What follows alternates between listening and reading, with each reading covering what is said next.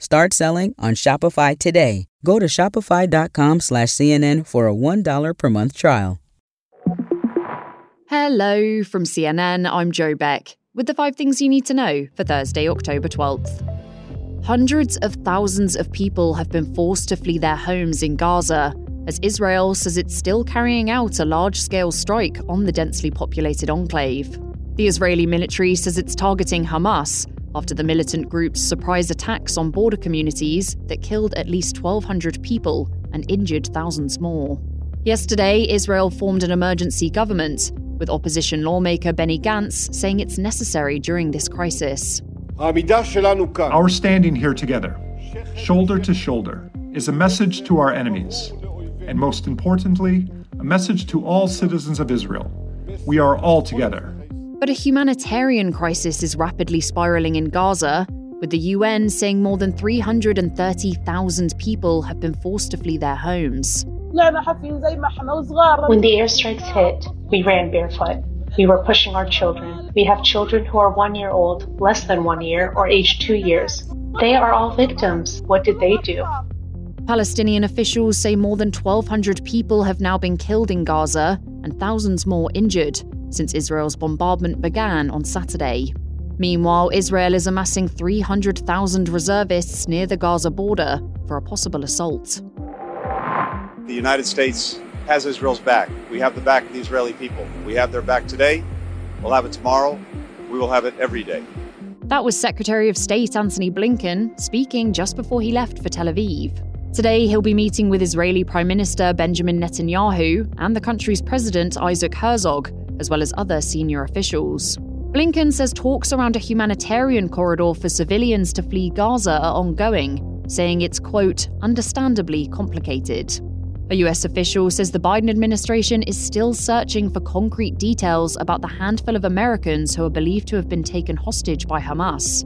The official says they're looking into exactly how many the terror group might be holding in Gaza and if they're being held together. Israeli authorities believe there are up to 150 hostages being held by Hamas in Gaza.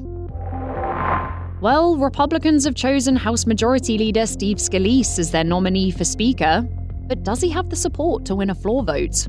Some members are worried that the answer is no, because he only got 113 votes in the GOP conference, and he'll need 217 to be elected. Scalise beat Jim Jordan to become the nominee, but that doesn't appear to have put off some Republicans, including Marjorie Taylor Greene and Max Miller. I'm not supporting Steve Scalise. I'll be voting for Jim Jordan. But the leader that I want to stand behind is Jim Jordan, and right now my mind hasn't changed. Jordan is urging his supporters to get behind Scalise, but Republican leaders have a lot of convincing to do. And now the big question is when Scalise will call a vote. Congress is currently paralyzed without a speaker, and that could be good news for George Santos. That's because it's delaying attempts from New York GOP representatives to bring a motion to expel him over the 10 new federal charges he's facing. Negotiations between the Actors Union and Hollywood studios have been suspended. The body representing the studios says there's too big a gap between what the union wants and what studios are willing to give. Actors have been on strike since July, but there had been hope that a deal could be reached after writers agreed to a new contract with studios last month. Elsewhere, the United Auto Workers strike is expanding again, hitting Ford's largest factory. The union surprised the company with this major escalation, telling 8,700 workers to walk out at a Kentucky plant. Coming up, someone in California could be waking up as a billionaire.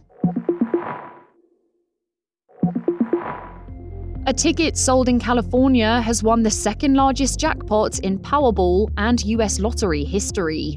Powerball says the winning numbers are 22, 24, 40, 52 and 64, and the Powerball number is 10. The total prize is worth an estimated $1.73 billion before taxes.